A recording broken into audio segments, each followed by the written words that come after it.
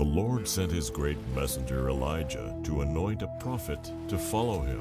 God chose someone ordinary. Elijah found Elisha, a nobody, plowing his father's field. And what was Elisha's response? He burned his plow and left everything he knew to answer God's call. Elisha, a tale of ridiculous faith.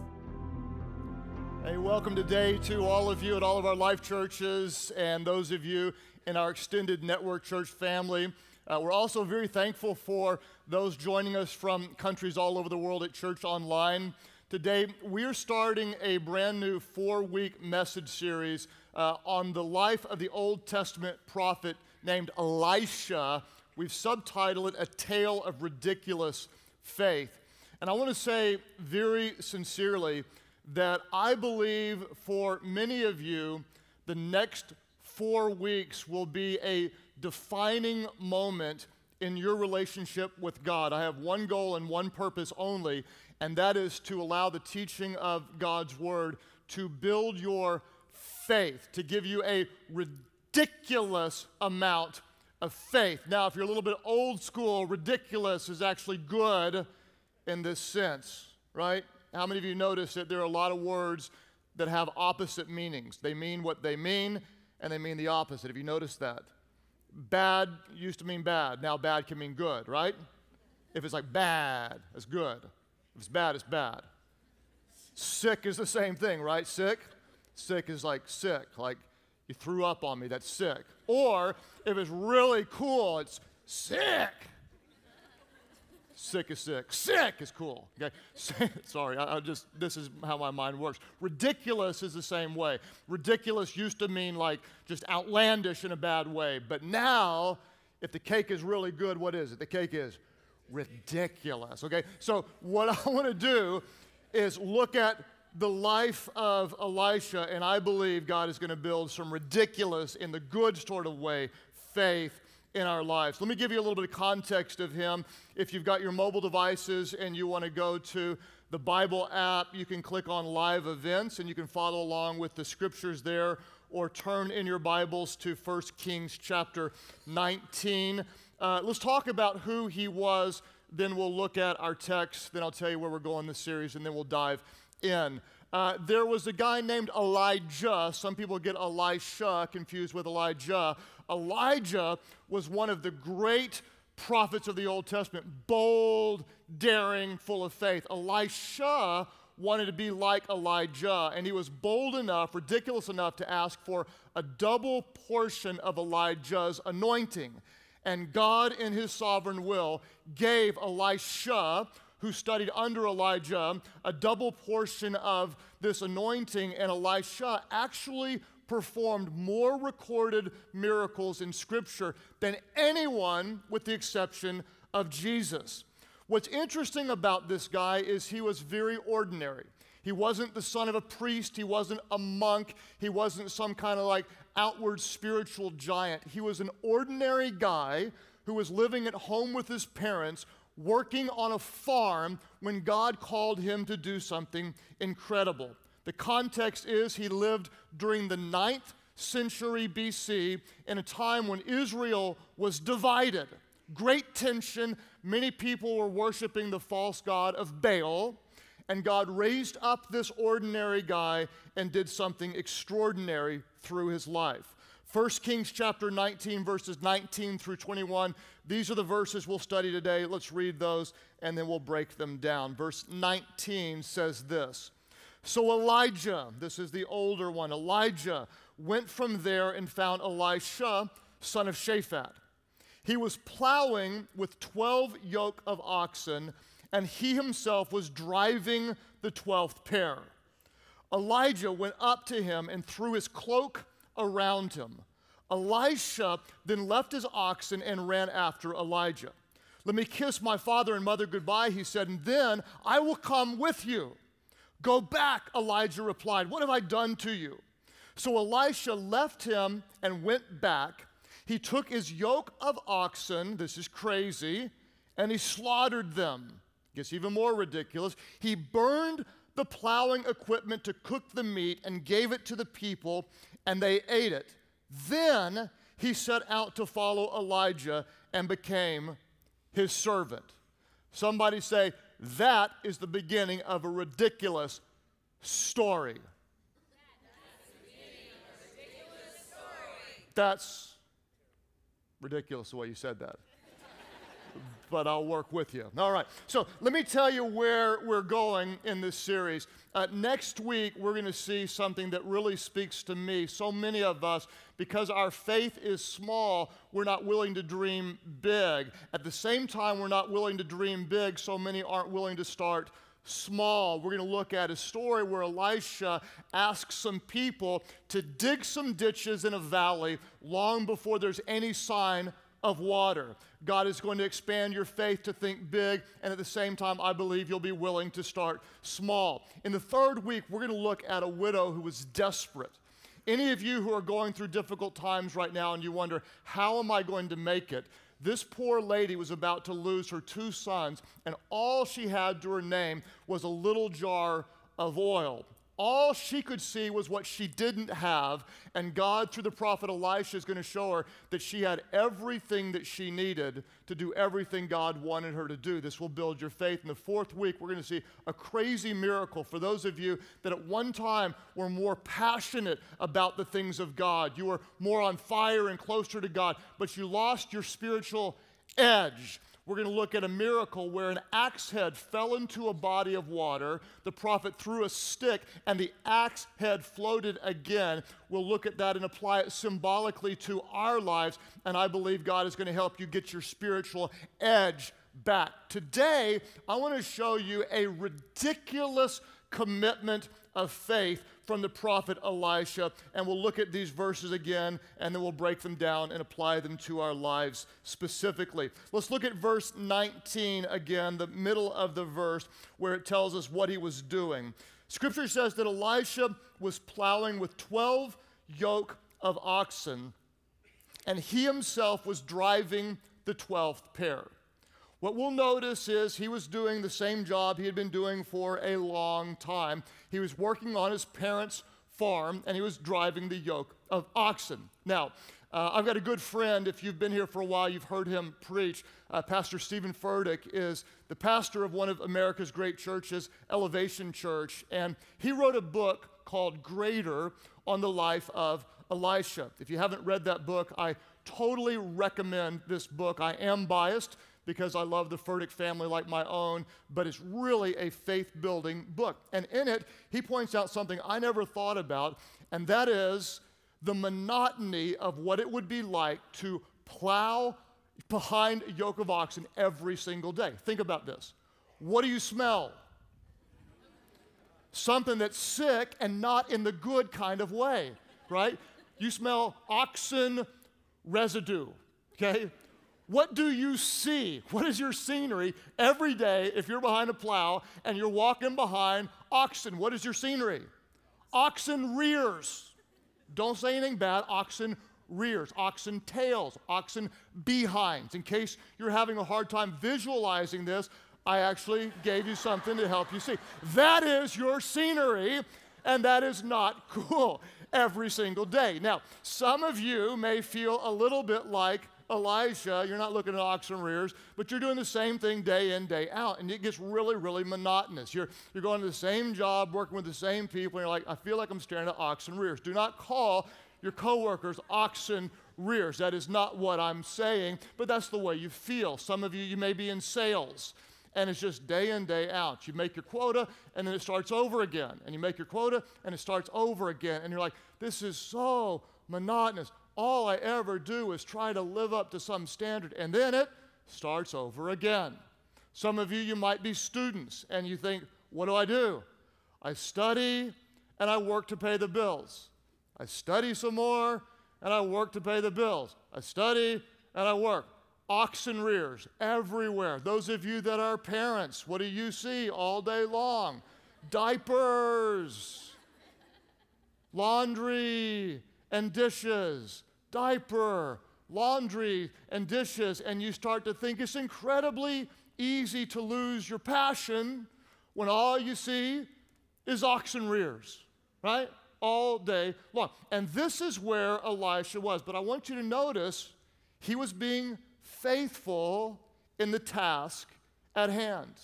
And I believe with all my heart that God loves to reward those who are faithful in the little things. When you're faithful with a little, he can trust you with much. And Elisha, even though it may not have been his favorite thing to do, even though it could have been incredibly draining physically, emotionally, he was faithful. And in the middle of his faithful daily routine, God sent something new to take him from where he was into a ridiculous place of impact. Verse 19, the end of the verse says this: Elijah, this was the great man of God that Elisha would have looked up to at the time. Elijah went up to him and threw his cloak around him.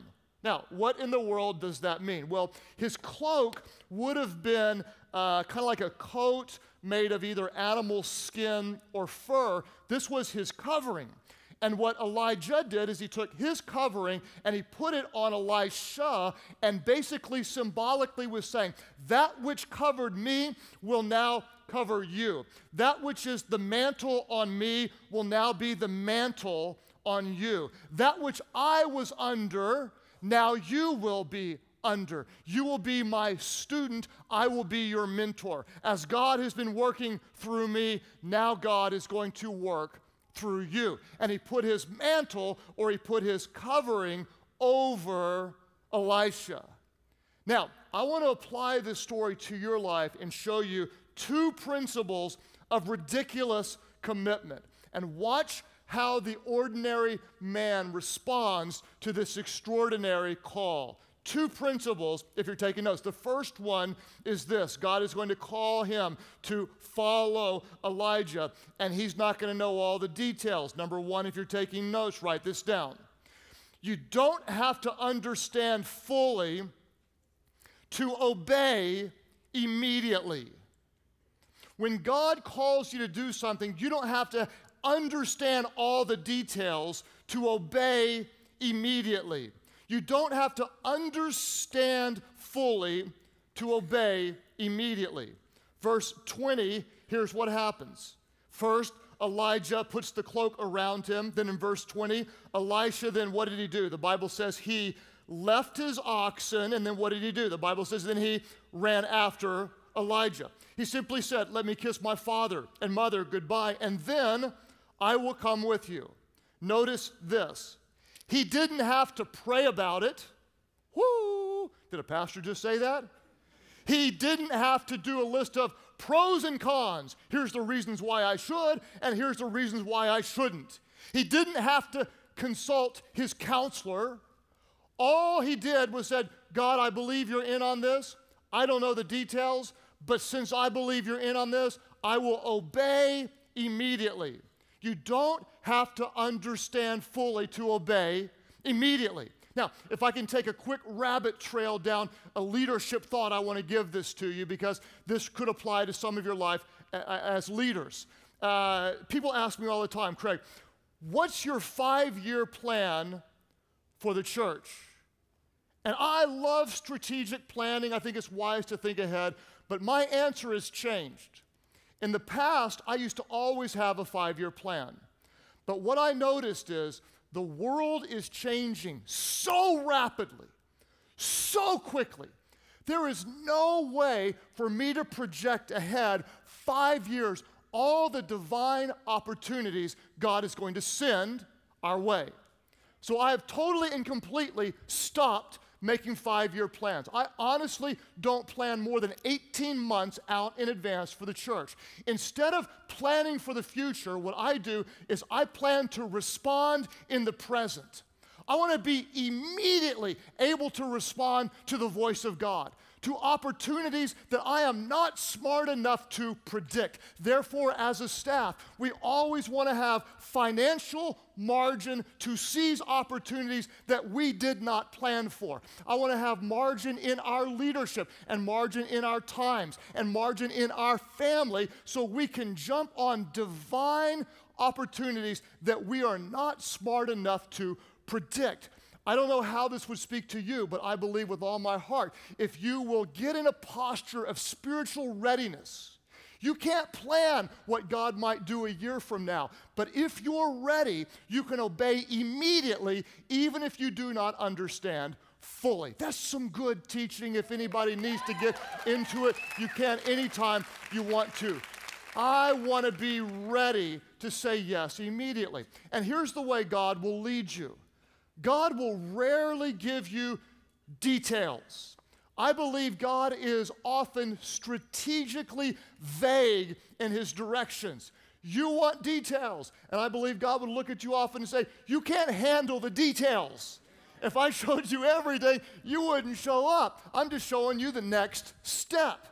God often will guide even with just one word. I love the power of this. Just one word sometimes is all God will give you, and that needs to be enough to go on. In the Old Testament, whenever God was giving Moses directions, you could summarize the directions in one word. Moses, go. Go. Abraham, go. Go. Go to the land I will show you. Peter, in the New Testament, Jesus was walking up on water. Peter's like, hey, that's ridiculous. The dude's walking on water. Jesus, if that's you, tell me to come. And Jesus gave him one word. What was the word? He said, come. One word. One word. I don't know the details, but you follow. One word. Come.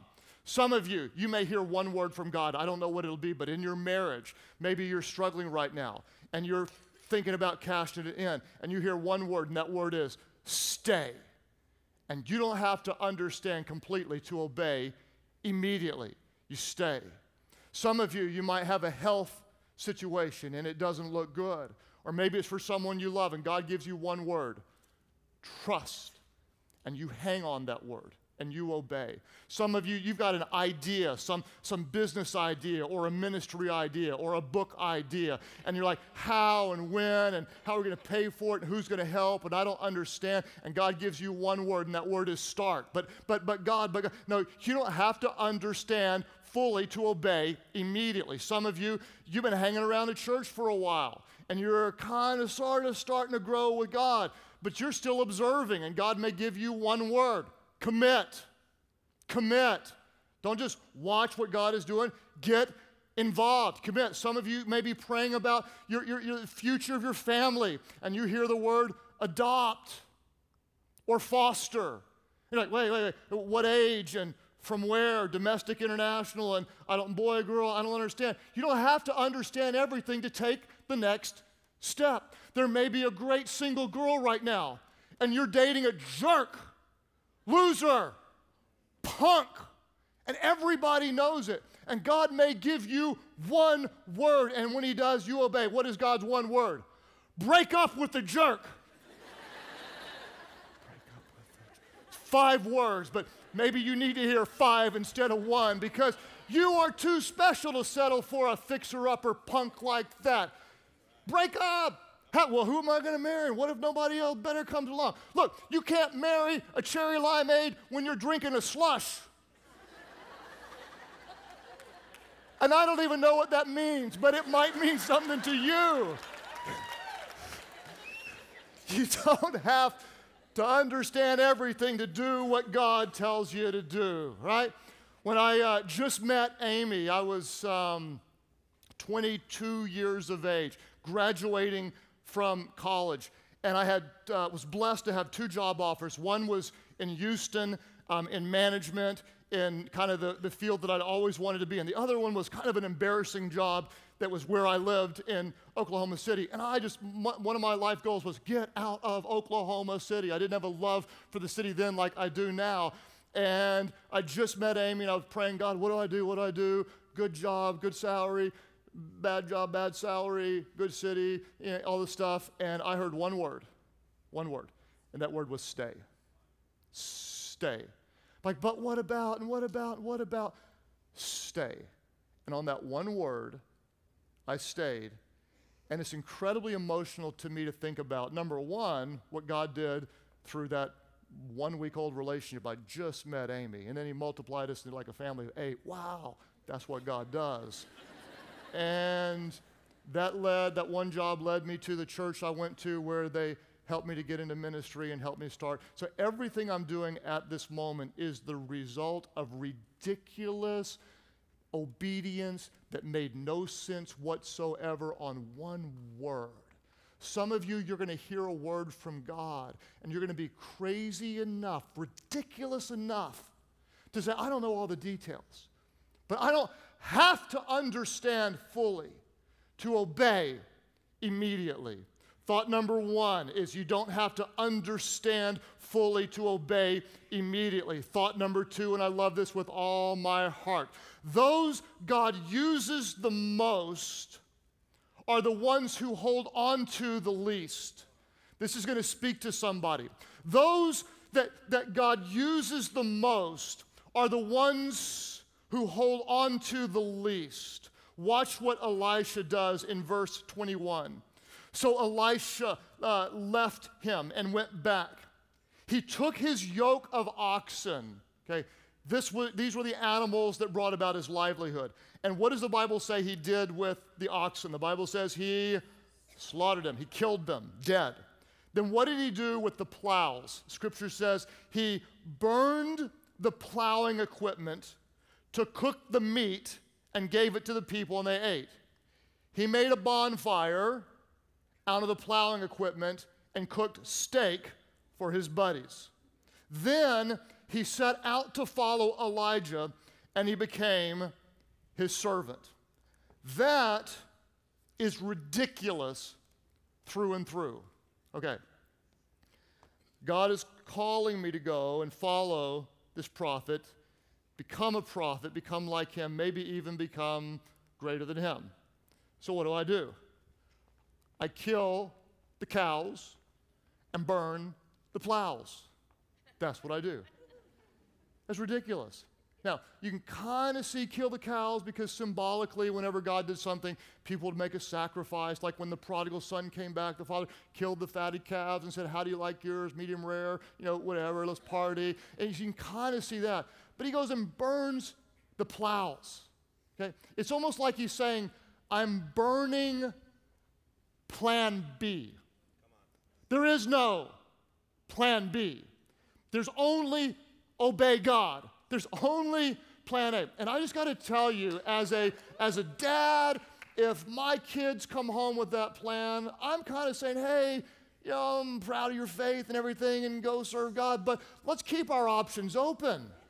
Right? I mean, that's honestly what I'm thinking. Like, let's use our minds here. There's no reason you go follow God, but keep the cows and plows because you never know when you might need to use them. But what you're going to see in Scripture is there are often times when some people are so moved by God that they do ridiculous things to follow him. Whenever Jesus encountered Peter for the first time in Luke chapter 5, Peter was having a bad fishing day, and Jesus came up and said, throw the nets on the other side. And Peter's like, you don't know what you're talking about. Jesus said, just do it. He did it, and he caught so many fish, the net started to break. And he was like, whoa, who are you? This is amazing. I'm a sinful man. You're the Lord, and all this stuff. And Jesus looked at him and said, hey, from now on, you don't have to just catch fish. Now you can fish for people. You can be a fisher of men.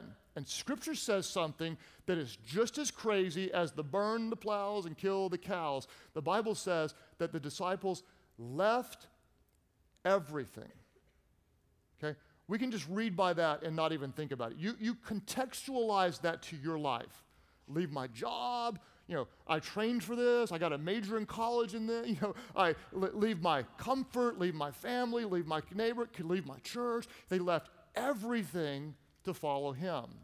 There are some of you that God is going to speak to you at some time and give you a plow-burning faith. And let me just say and qualify, make sure God is speaking to you. You don't just go in and say, I'm sick of my job, walk in and say, I hate y'all, and burn the building down. Okay, that's not what I'm talking about. I'm talking about when you know that you know that you know that God is calling you to leave where you are and go where he wants you to go. There are some times when you're so convinced that you just burn the bridge back because you're not turning back, because something has happened in you and you're never going to be the same. You can't go back because God is calling you forward. There are some of you, God is going to give you a plow-burning faith where deep within you're willing to do whatever it takes to follow God to the next place. I'll give you some stories of people that I know that had plow-burning faith. I've got a friend whose dad was very successful in the fast food industry. And so his dad generously went to pass that on to his son. The problem is, his son didn't like the fast food business. But his dad said, I can make you rich, and the dad would have been right. But my friend, all he wanted to do was teach junior high and coach boys basketball. And so his dad gave him this business, and he tried his best, and he was successful, but he was miserable because he wasn't called to make money. He felt called to invest in the next generation. And so he very respectfully went to his dad and said, Dad, I love you, I honor you, you're one of my heroes, but I can't do this anymore. And he, in a sense, burned the bridge and said, I'm handing all this back. And he left tremendously lucrative career to go and teach junior high and coach boys basketball. And to this day, I don't know a happier married man and a guy more fulfilled doing what he was called to do. He had to burn some plows to leave where he was so he could go to where God wanted him to go. I know a family that is really on fire for God. They're really, really strong Christians, but quite honestly, in the summer, something changes. They are so in love with the lake that we don't see them between early May and early September, and they disappear completely every weekend, and it's all about the lake. And don't let anybody hear that I don't like the lake. I like the lake. If you have a lake house and want to take me once or twice a year, I will go with you. Okay? I like the lake. But it was so severe that this guy's 9-year-old daughter one day said, Daddy, why is it that we love God all year long, but we don't love God in the summer? And when he heard that, he realized what had happened. They love God, but their life said something different, that God goes on hold. They didn't serve anybody in the summer. They didn't make a difference in the summer. They didn't worship in the summer. In the summer, it became all about their enjoyment. And when the dad realized this, he said, I can't have that. And so he burned the plow. He sold the boat, sold the lake house, and this wouldn't be for everybody, but this was for them. So I'm not going to let something send an example to my 9-year-old that God is not important to us all year long. I've got another guy who was struggling again and again, addicted to pornography, and he was able to overcome it for a while when he got his computers monitored, and then the mobile phones came out, and he got his butt kicked every single day. And we tried to block things, and then he'd find a way around, and another way around, and another way around, and he couldn't seem to get over. When there was an open door anywhere, he'd go through that door and look at things that were hurtful to him and his faith. And so we talked about, I said, what do you think you should do? He's like, well, the only thing I can think of to do is get rid of his phone, but you got to have this kind of phone. And I said, do you? Did people survive for thousands of years without it? And the lights came on. And so symbolically, he decided to get rid of his new iPhone and took it and went up to a high place and he crushed it, saying, I'm basically burning this plow. I'm not going to let it take me down. And now he uses a little flip phone, little stupid flip phone. He hates his flip phone, but he loves his purity. And I admire a guy who would say, I'm not going to let something keep me from being the man that God wants me to be. I know a lady that lives in another part of the world who got saved, transformed, made new in Christ through Church Online. Totally and completely born into the kingdom of God. Her sins forgiven. She started serving on Church Online. The problem is all of her friends still did drugs. And as hard as she tried to get away, she kept slipping back into the drug lifestyle.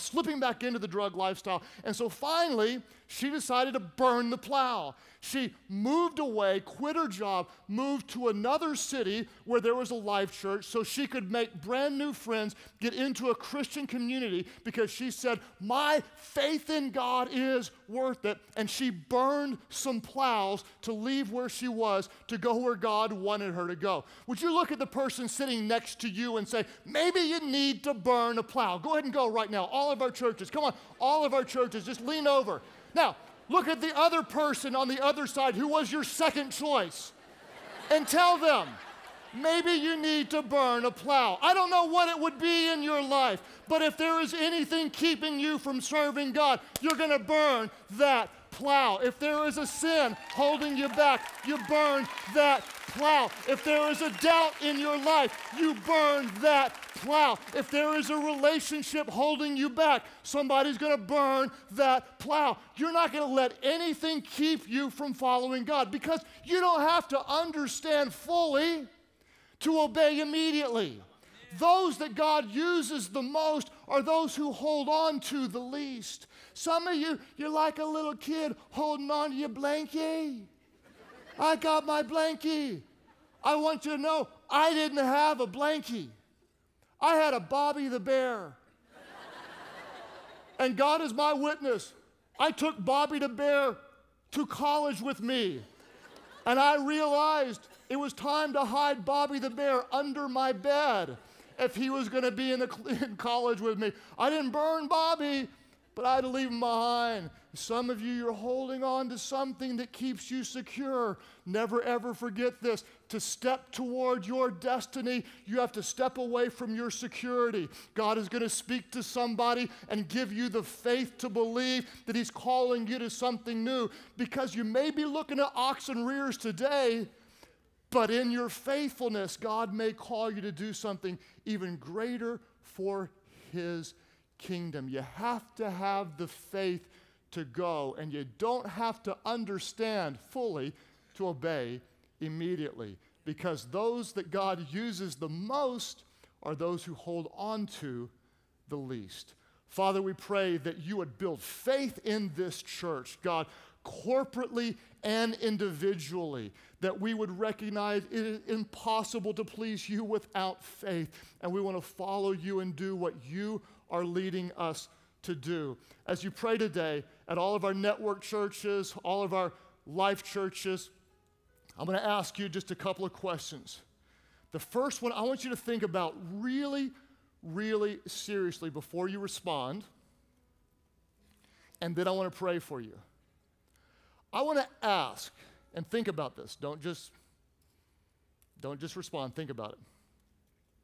I wonder how many of you who are followers of Christ want so much for God to stretch your faith that you are willing to look ridiculous, to leave things that you thought were important your whole life, to not let anything hold you back from living the perfect will of God for your life. All of our different churches, it's a big place to be. And so think about it before you respond. But I wonder how many of you would say, I don't want anything to hold me back. I want ridiculous faith to obey God even when it doesn't make sense. I will trust Him. Would you lift up your hands right now, just all of our different churches? Hands going up everywhere. Man, thank you for those of you who want that kind of faith. I even would say thank you for those who are honest enough to say, I'm not ready for that yet. Father, I pray that your Holy Spirit would do a work in us. Over the next 4 weeks, God, as we look at your word of this ridiculous faith, I pray that through the hearing of your word, you would build our faith. God, that we would not just believe in what we can do, but we would believe in who you are, and when you call, we will obey. God, even if it's just one word, I pray, God, for those who have decisions to make. I pray, God, that they would hear from you. I pray, God, that they would search for your will in your word. God, I thank you that so many are in communities with other believers, that they can hear your voice, even confirmed from those around. God, I pray we'd be surrounded by those who would build our faith. And God, when you call us, give us the faith to obey, even when we do not fully understand. As you keep praying today at all of our different churches, there are those of you that right now, even as we're kind of in this time of prayer, you recognize that you don't have that kind of faith. You're not fully following God. You would even say, I'm not a fully devoted follower of Jesus. And if I ask you why, you'd have any number of different reasons. Some of you would say, well, I don't believe that stuff. Some of you would say, well, that's just kind of a legend. Some would say, well, I think there's lots of ways to God. Some would say, well, I'm not good enough yet. Some would say, after all I've done, I don't know if I could ever be forgiven by God. I want to say very, very clearly that there is a God. He does love you. And if you're feeling drawn toward him today, there's going to be a million reasons why you don't take the step of faith, but there is one reason why you should. And that's because God loved you so much, he sent his son Jesus, who was without sin, to become sin for us, to die and be raised again, so that anyone who calls on his name would be saved. The moment you call on the name of Jesus, all your sins will be forgiven. But I'm not ready. Yeah, I don't care. But I've still got questions. I don't care. But I've still got I don't care. The time is never going to be just right where you have at some point you have to take a step of faith. Scripture says that you're saved not by works, but you're saved by grace through faith, where you simply believe that the perfect work of Jesus was enough.